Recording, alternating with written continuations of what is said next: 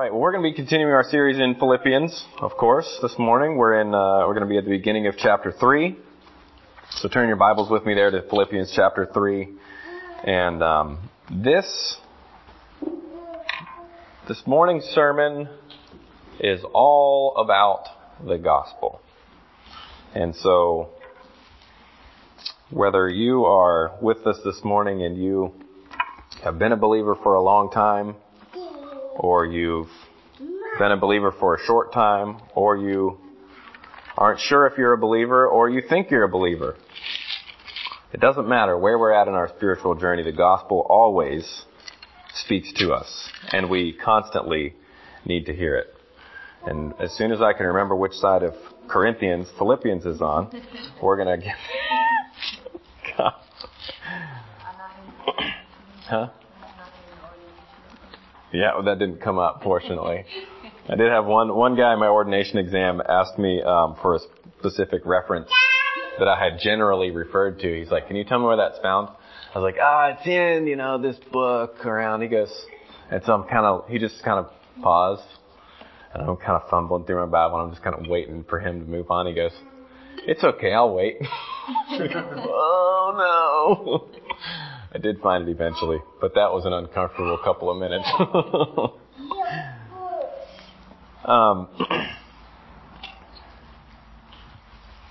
At issue in this chapter, Paul addresses something that he addresses in several other books. We see this it first pops up in Galatians, and I say first because it's not the first one we come to in Scripture, but it is the first letter that Paul wrote, very likely. The issue of the Judaizers, and I'm not making that term up, that is what they're universally referred to by scholars. The Judaizers were a group who, they would often come along behind Paul, or they'd already be in the community, and they, on the surface, seemed like Messianic Jews. Because they did believe that Jesus was the Messiah and all of that, but they could not get past the idea that these Gentiles were able to think they could get into the family of God without observing anything from the Old Testament. And so they would often come behind Paul after Paul had left town and say, "Hey, you guys heard about Jesus? That's great. So when y'all going to get circumcised?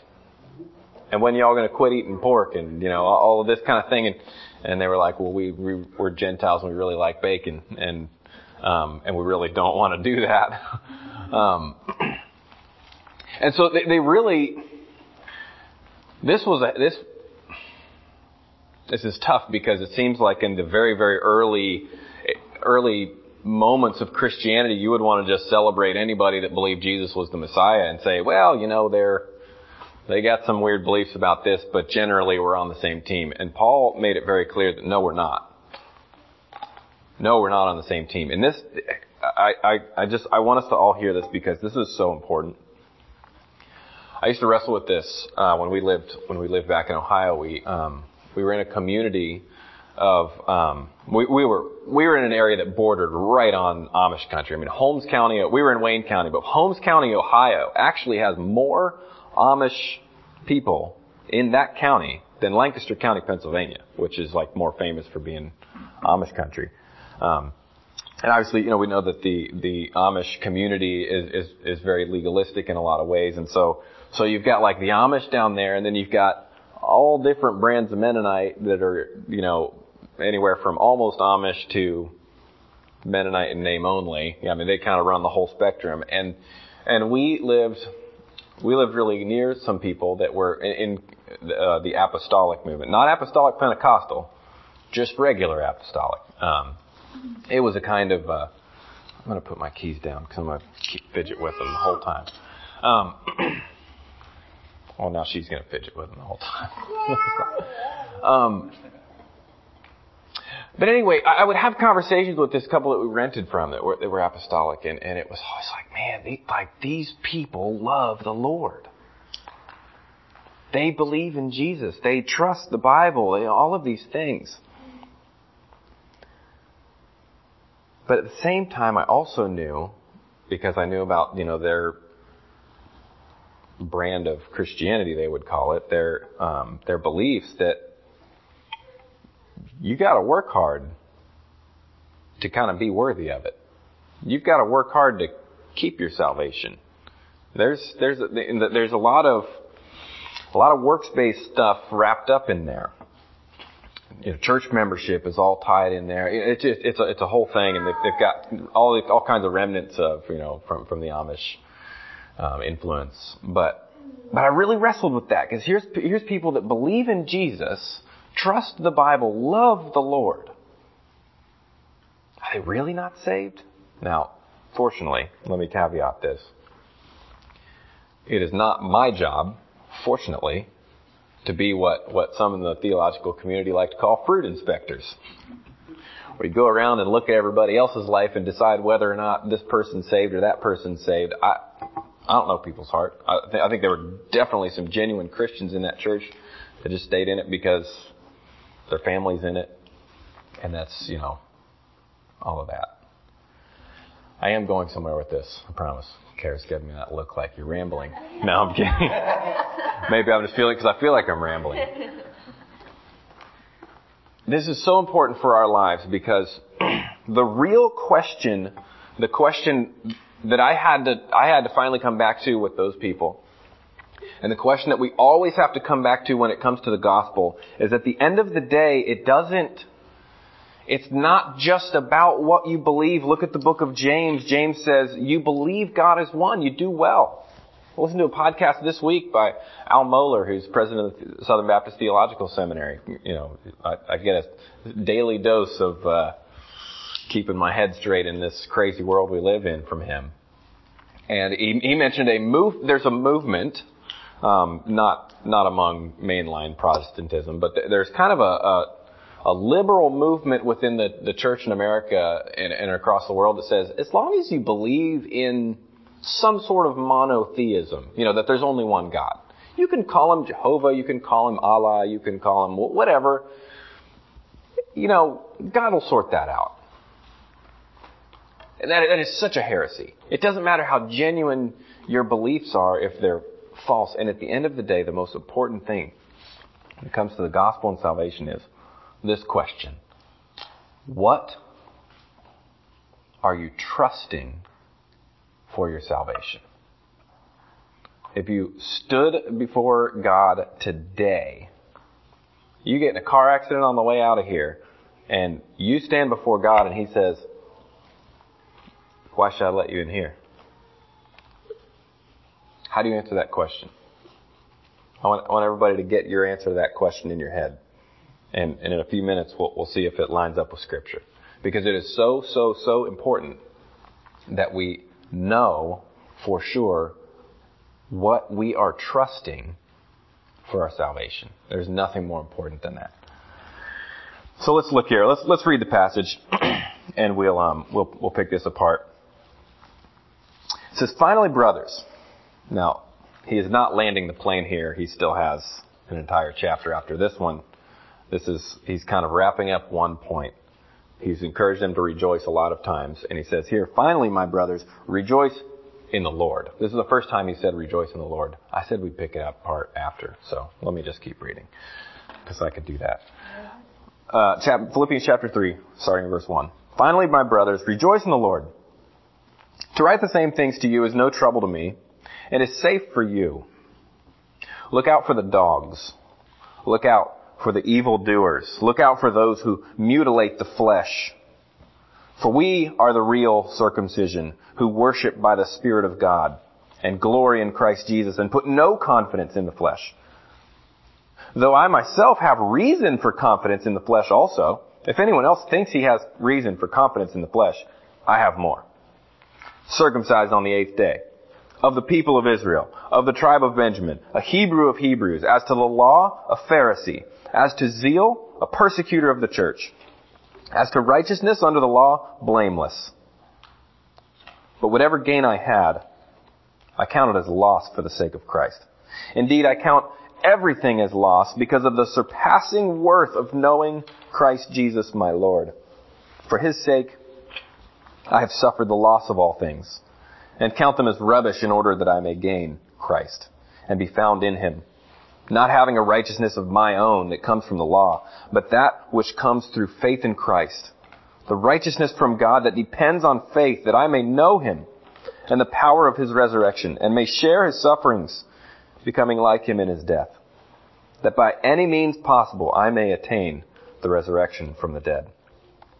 Not that I have already obtained this, or am already perfect, but I press on to make it my own, because Jesus Christ has made me His own.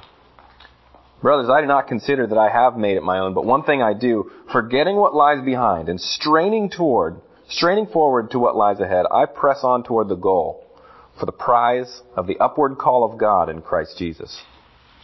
Let those of us who are mature think in this way, and if in anything you think otherwise, God will reveal that to you also. Only let us hold true to what we have obtained. He's addressing here, first, he's so thankful to the Philippians. He mentions, we'll get to it in later part here in chapter 4. I mean, he mentions they've sent him time and again, multiple times in different places, they've sent him financial support. This is one of Paul's strongest supporting churches. This one and Ephesians, the church at Ephesus. Because he lived there longer, and so they knew him so well. But this church supported him financially, I think, more than we have record of any other church. He's rejoicing them, he's thanking them for all of these things. But now he's getting to the part where he's giving them a challenge, and he's encouraging them. He knows that behind him, everywhere he went, especially on that side of the Adriatic Sea, Judaizers came behind him. Jewish people who sought to tack on more things to salvation, more things to the gospel. And Paul took great exception to this.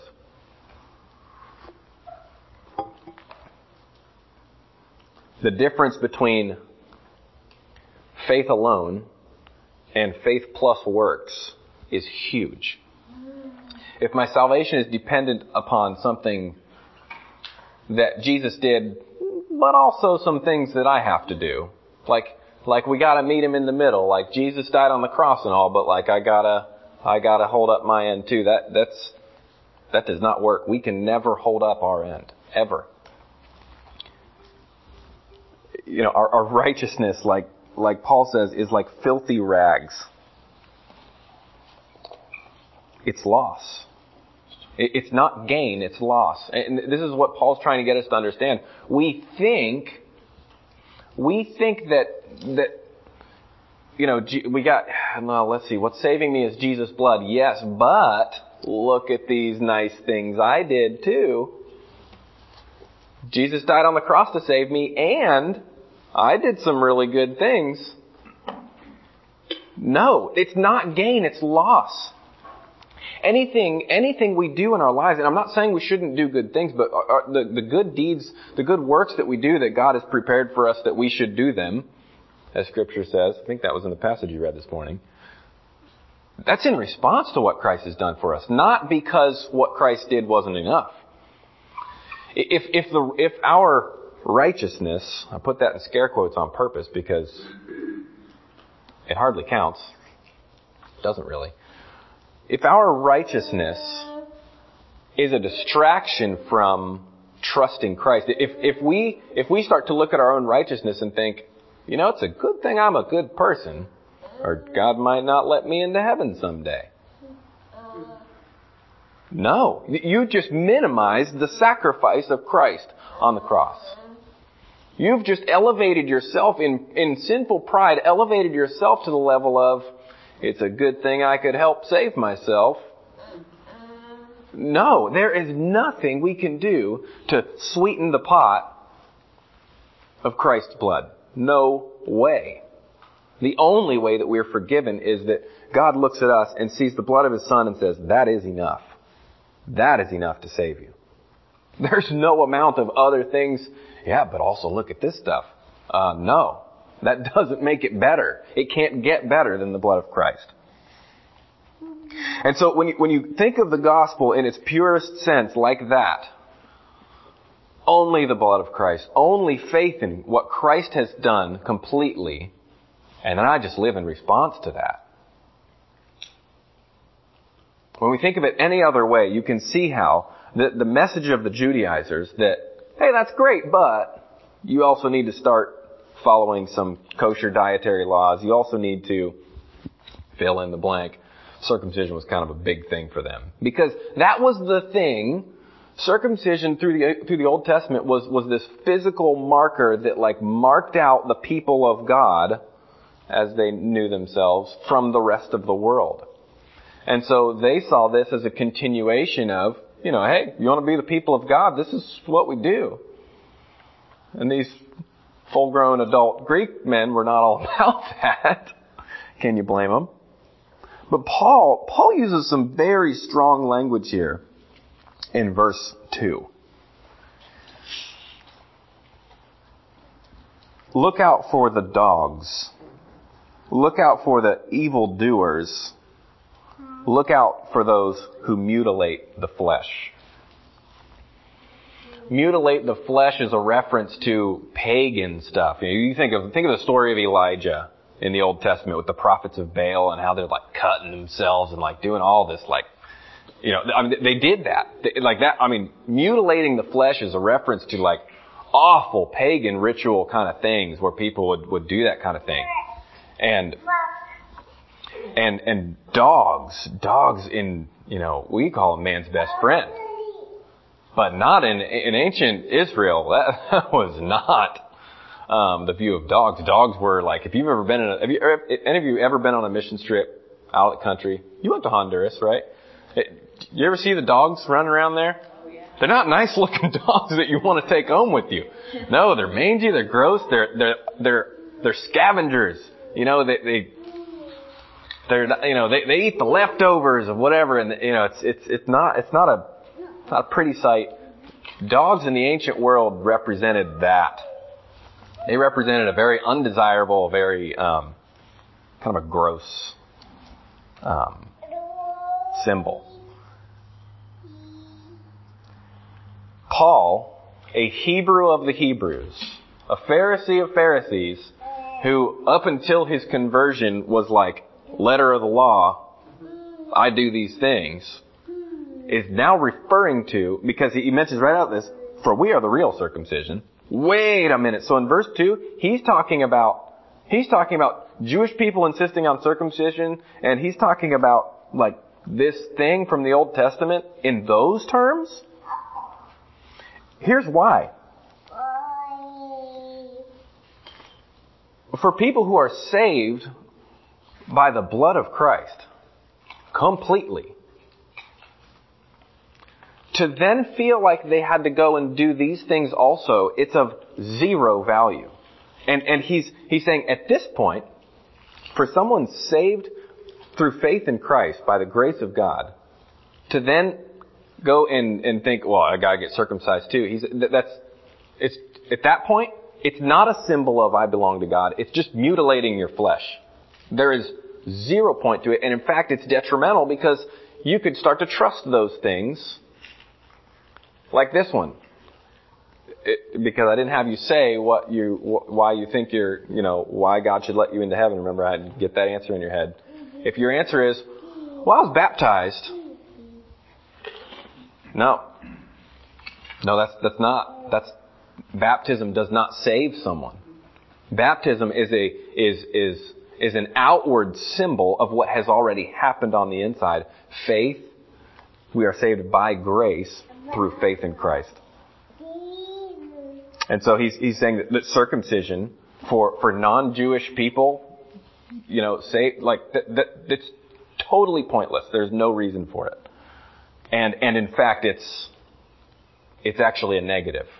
It's not like oh good, and you got circumcised. No, that's not helping.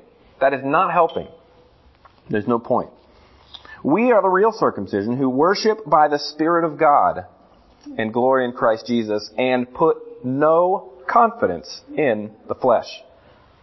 He says there at the end of verse 3, we put no confidence in the flesh. It is actually important that they don't go along with some of these Jewish customs. Because along with, if you attach this list, and here's the thing, I realize we don't push Jewish customs on people, but we can do this in the Church in America. But you go, well, that's great, you got saved. Now here's the list of things you can and can't do. As if we're somehow tying those things to salvation. Now here's a question.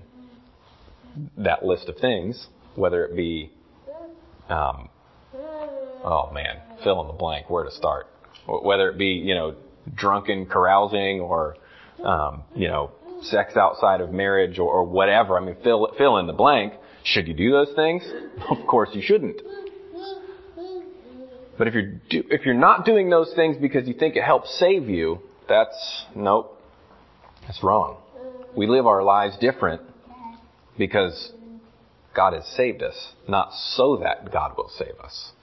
That is such a huge difference, and I hope we all understand that. We live our lives different because God has saved us as Christians, not so that God will save us. Here's the other thing. For someone who is not saved, what do they need most? Do they need the list of do's and don'ts? No. The person that's, shacking up with their boyfriend or girlfriend over here and isn't saved, what do they need first? Do they need to move out and, quit doing, quit fornicating and all that? Nope. They need Jesus, or they have no reason to do that. Why would an unsaved person act like a Christian? There's no it's an unreasonable expectation. And in fact, an unsaved person that acts like a Christian probably has a harder time seeing their need for a Savior, because they can easily think they're a good person. These first 6 verses, he highlights the worthlessness of the flesh. The worthlessness of the flesh, as in the worthlessness, the absolute lack of any value that our own, if it's something I can do, it can't help save me. If it's even possible for me to do it, there's no way it can help.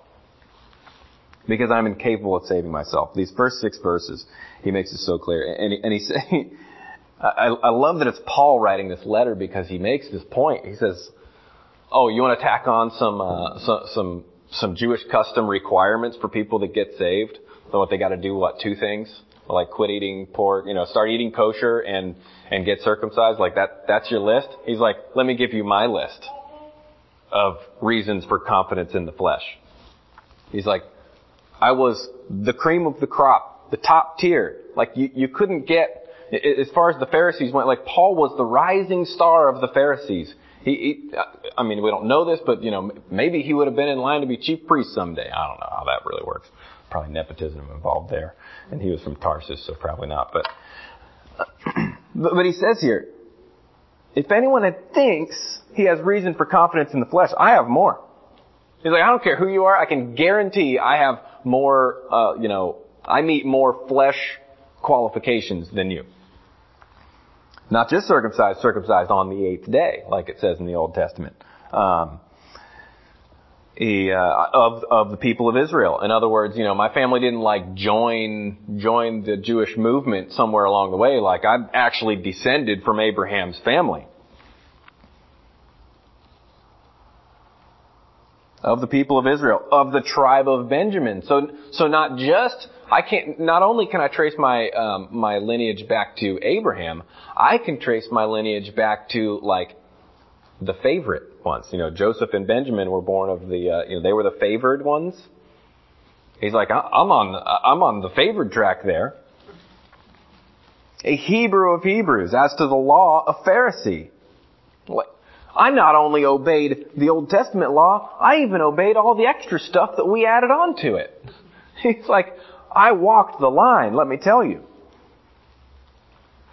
As to zeal, just in case you thought he was only going through the motions, no. As to zeal and passion for that movement, a persecutor of the church. He wasn't just going through the motions of like, I'm gonna, meet all these qualifications because I guess I have to. No, he was excited about it. He was at the forefront of the movement that was arresting Christians and dragging them out and putting them in prison. Under the law, as to righteousness under the law, blameless. But whatever gain I had, I counted as loss for the sake of Christ. Paul recognized that whole list of qualifications was an obstacle in the way of the gospel in his life. These were all things that until his encounter on the road to Damascus with Jesus Christ, these were all things he was trusting for God to let him into heaven someday. Of course, God's going to let me into heaven. Look at all that I'm doing for him. Look at all the obedience in my life. Look at all the, I'm even passionate about, I'm not just going through the motions. I'm passionate about, of course God's going to let me into heaven. And then Jesus showed him all of this is worth nothing. All of this it's trash. Indeed, I count everything as loss because of the surpassing worth of knowing Christ Jesus, my Lord.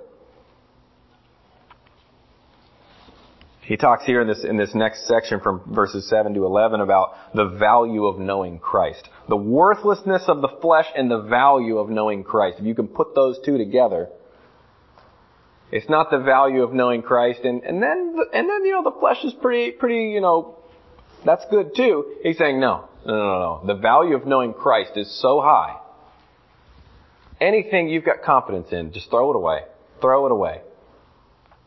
Because that is a thing that is taking your eyes off of Christ and onto this pride, this prideful thing that you've got in your life.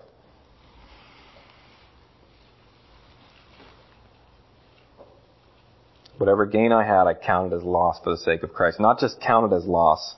He says in verse 8, for his sake I have suffered the loss of all things.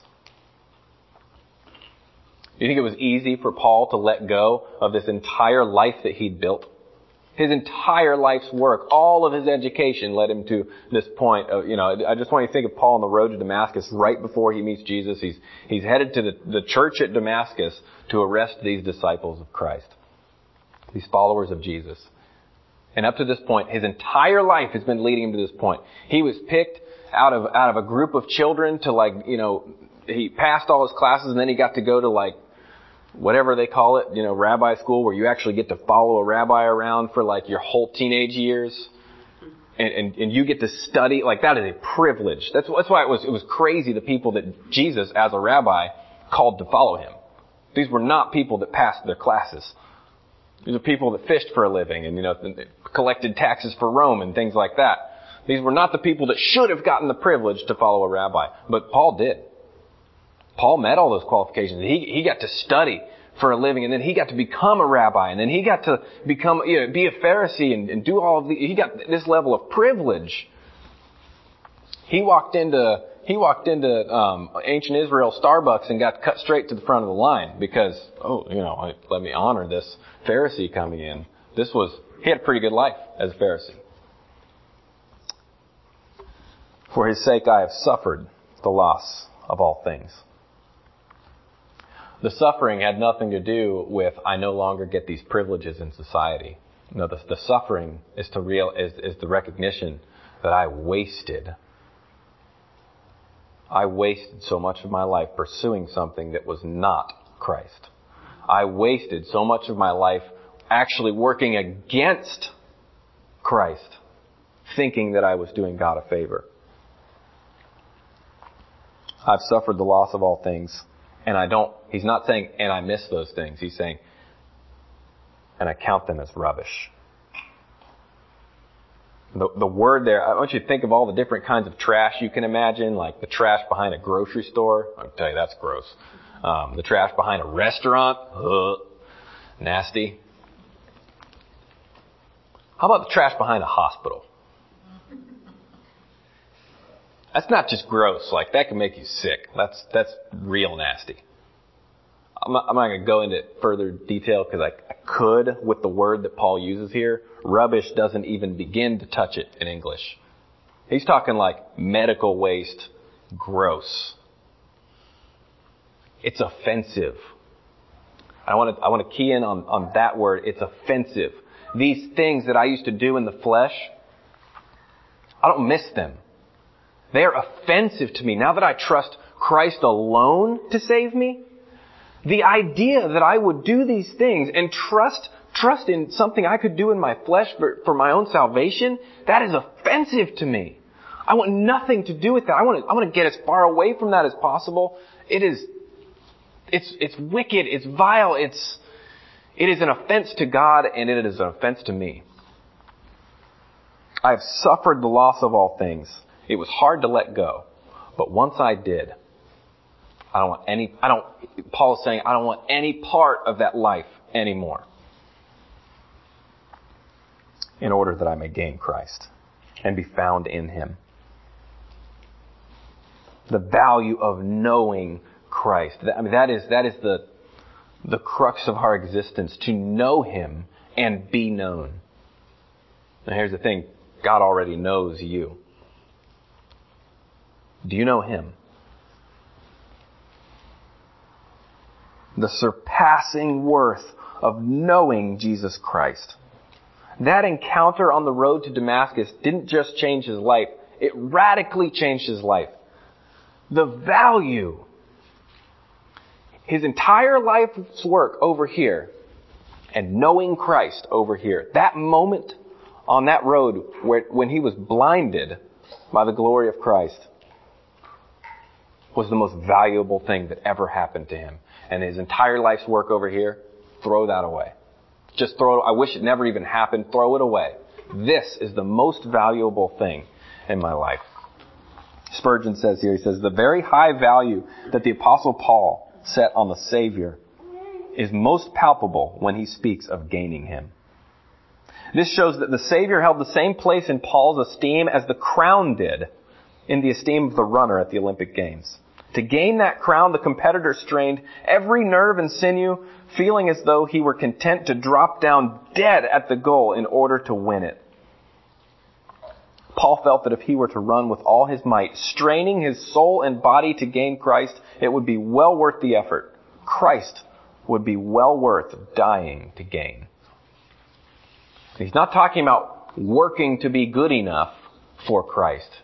He's saying the value I place on even knowing Him,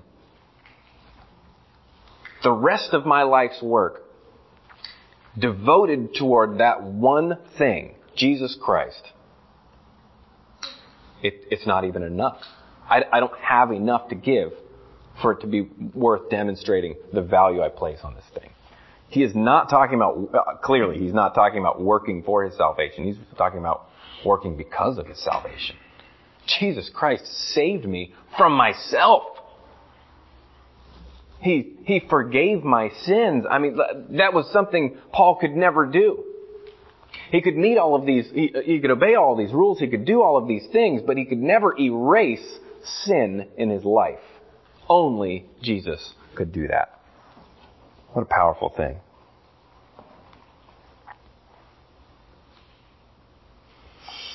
Verse 9, and be found in Him, not having a righteousness of my own that comes from the law, but that which comes through faith in Christ. The righteousness from God that depends on faith.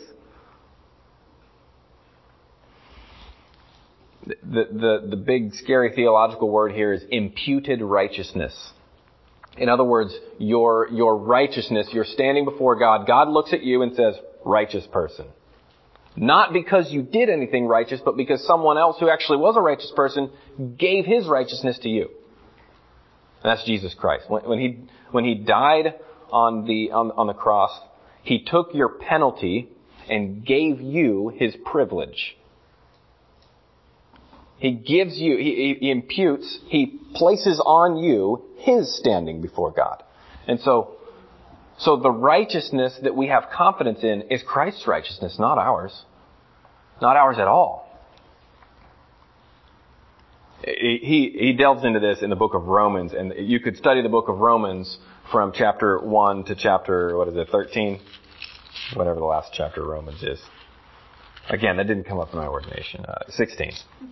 I definitely knew that. And then you could get done with chapter 16 and go back to the beginning of chapter 1, and you could just study the book of Romans for the rest of your life and still only be scratching the surface on the theology that he picks apart in that. But one of the things that he hammers really, really hard in the book of Romans is righteousness. There's two kinds. There's the kind that you earn, and you better not mess up ever, anywhere ever, or it's messed up. So there's the righteousness you can earn through the law, which you can't. Or there's the righteousness that you get that's actually Jesus' righteousness, but he gives it to you through faith. It's one or the other. It's not it's not a lot of this one and a little bit of this one. It's not a lot of this one and then some of Christ's righteousness to make up for the little bit no, it is all on you or it's all on Jesus, one or the other. And this one never works. There's been one perfect human on this planet ever, and that was Jesus. So you pick which one you want. And then, the book of Romans, he spends tons of time in. So if you pick this one, here's what this means for you. You're wrecked. And, it's not good enough. Your most righteous righteousness is not righteous enough for God. If you pick this one, Christ's righteousness, here's what that means for your life. So anyway, that's a great study I'm sure we will get into. I'm not trying to muddy the water here. But my point is when your righteousness comes through faith in Christ and it's Christ's righteousness given to you, and it's not one that you earned, it's one that was given to you, it changes and it impacts how you live. It impacts how you think about it. It impacts what you're trusting to save you.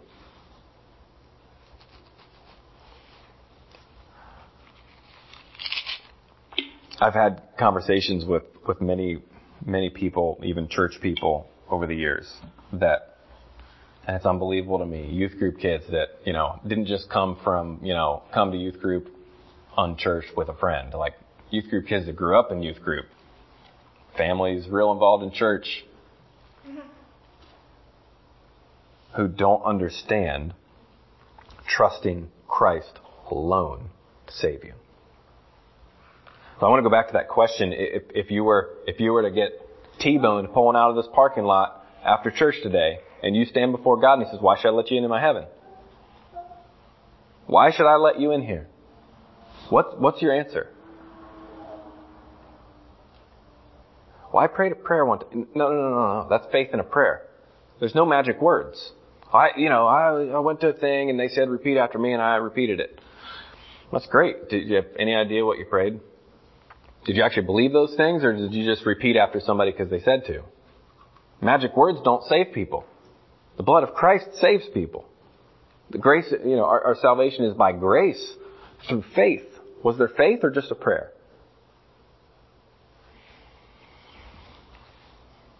Do you believe it? Do you actually really believe it? Because no one that is not perfectly righteous can ever enter God's heaven. And no one can meet that standard except Christ. If your answer is anything other than that, I'd love to talk to you after the service.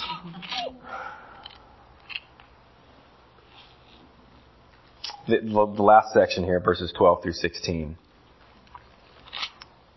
He talks to them about my response to what He has done. And he's already touched on this, talking about straining with everything that's in him. He says here in verse 12, not that I have already obtained this or am already perfect. When he says obtained this, he's not talking about like I haven't yet earned my salvation. He's not talking about salvation. He's talking about a life lived in perfect response to what Jesus did for me. Not that I've already obtained this or I'm already perfect, but I press on to make it my own because Jesus Christ has made me His own. He makes a really clear point here that this is not I but Christ. I press on. I strain with everything I have for Christ because of what He did for me. That's what he's saying here. Because of what He did for me, I press on toward the goal for the prize of the upward call of God in Christ Jesus. There is a call upward after we've believed, not before. After we've believed, there's a call that this world is no longer our home. We're here as God's representatives, but we don't belong here. We're citizens of heaven. We're going to have a whole series on that later this year. But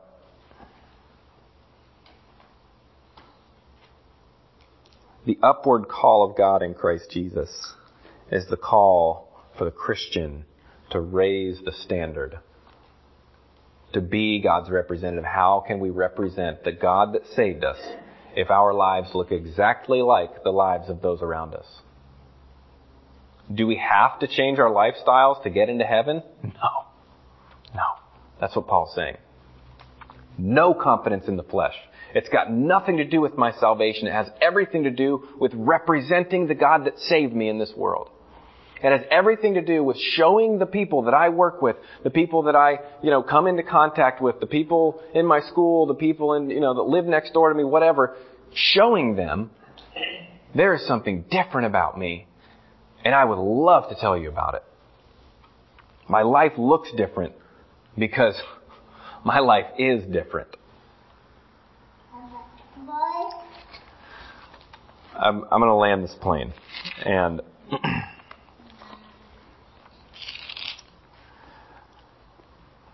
he says, let those of you who are mature think in this way. Only let us hold true to what we have attained. There is the upward call of God in the life of the Christian is very, very important. And I'm so glad that Paul explains it in this way because he makes it so clear. This is not confidence in the flesh. This is about representing God well after we're saved because He's worth it. The surpassing worth of knowing Christ Jesus as our Lord. I want to challenge us with this question. Is Jesus Christ, is knowing Jesus Christ worth that in your life?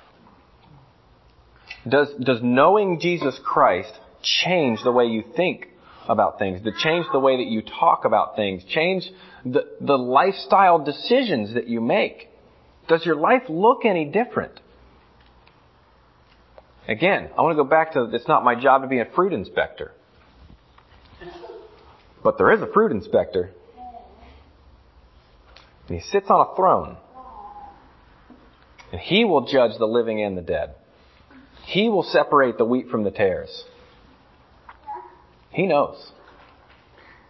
And I want to challenge us that if our lives don't look any different, take a hard look inside and ask yourself, what am I trusting to get me into heaven someday?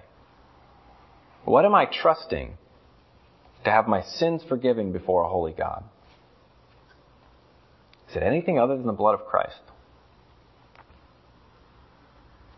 If you've never actually prayed and asked God to forgive you, if you've never acknowledged your need for a Savior, acknowledged that there's a standard you can never meet, and trusted Christ to save you, there is no better time than today. My example. Leading cause of death in America is car accidents. We're all getting ready to get in a car. Don't let grass grow under your feet on this one. There's no more important decision you can make than that. Will you pray with me? Heavenly Father God, thank you so much for your word, and thank you for this chapter, this one half of a chapter in this short book in the New Testament that lays out so clearly that there is nothing we can do to add anything to the righteousness that comes through faith. in Jesus Christ. God, I pray for each one here. I pray that we would each take a hard look inside and ask that question, what am I trusting? What have I been trusting for my own salvation? God, we lift up the Reyes family before you this morning, and we just thank you so much that they're a family of believers. Thank you that this aunt that is passing away is passing into eternity with you. God, I pray that we would all think about that moment in our lives and make sure that we know how that's going to shake out. In Jesus' name, amen.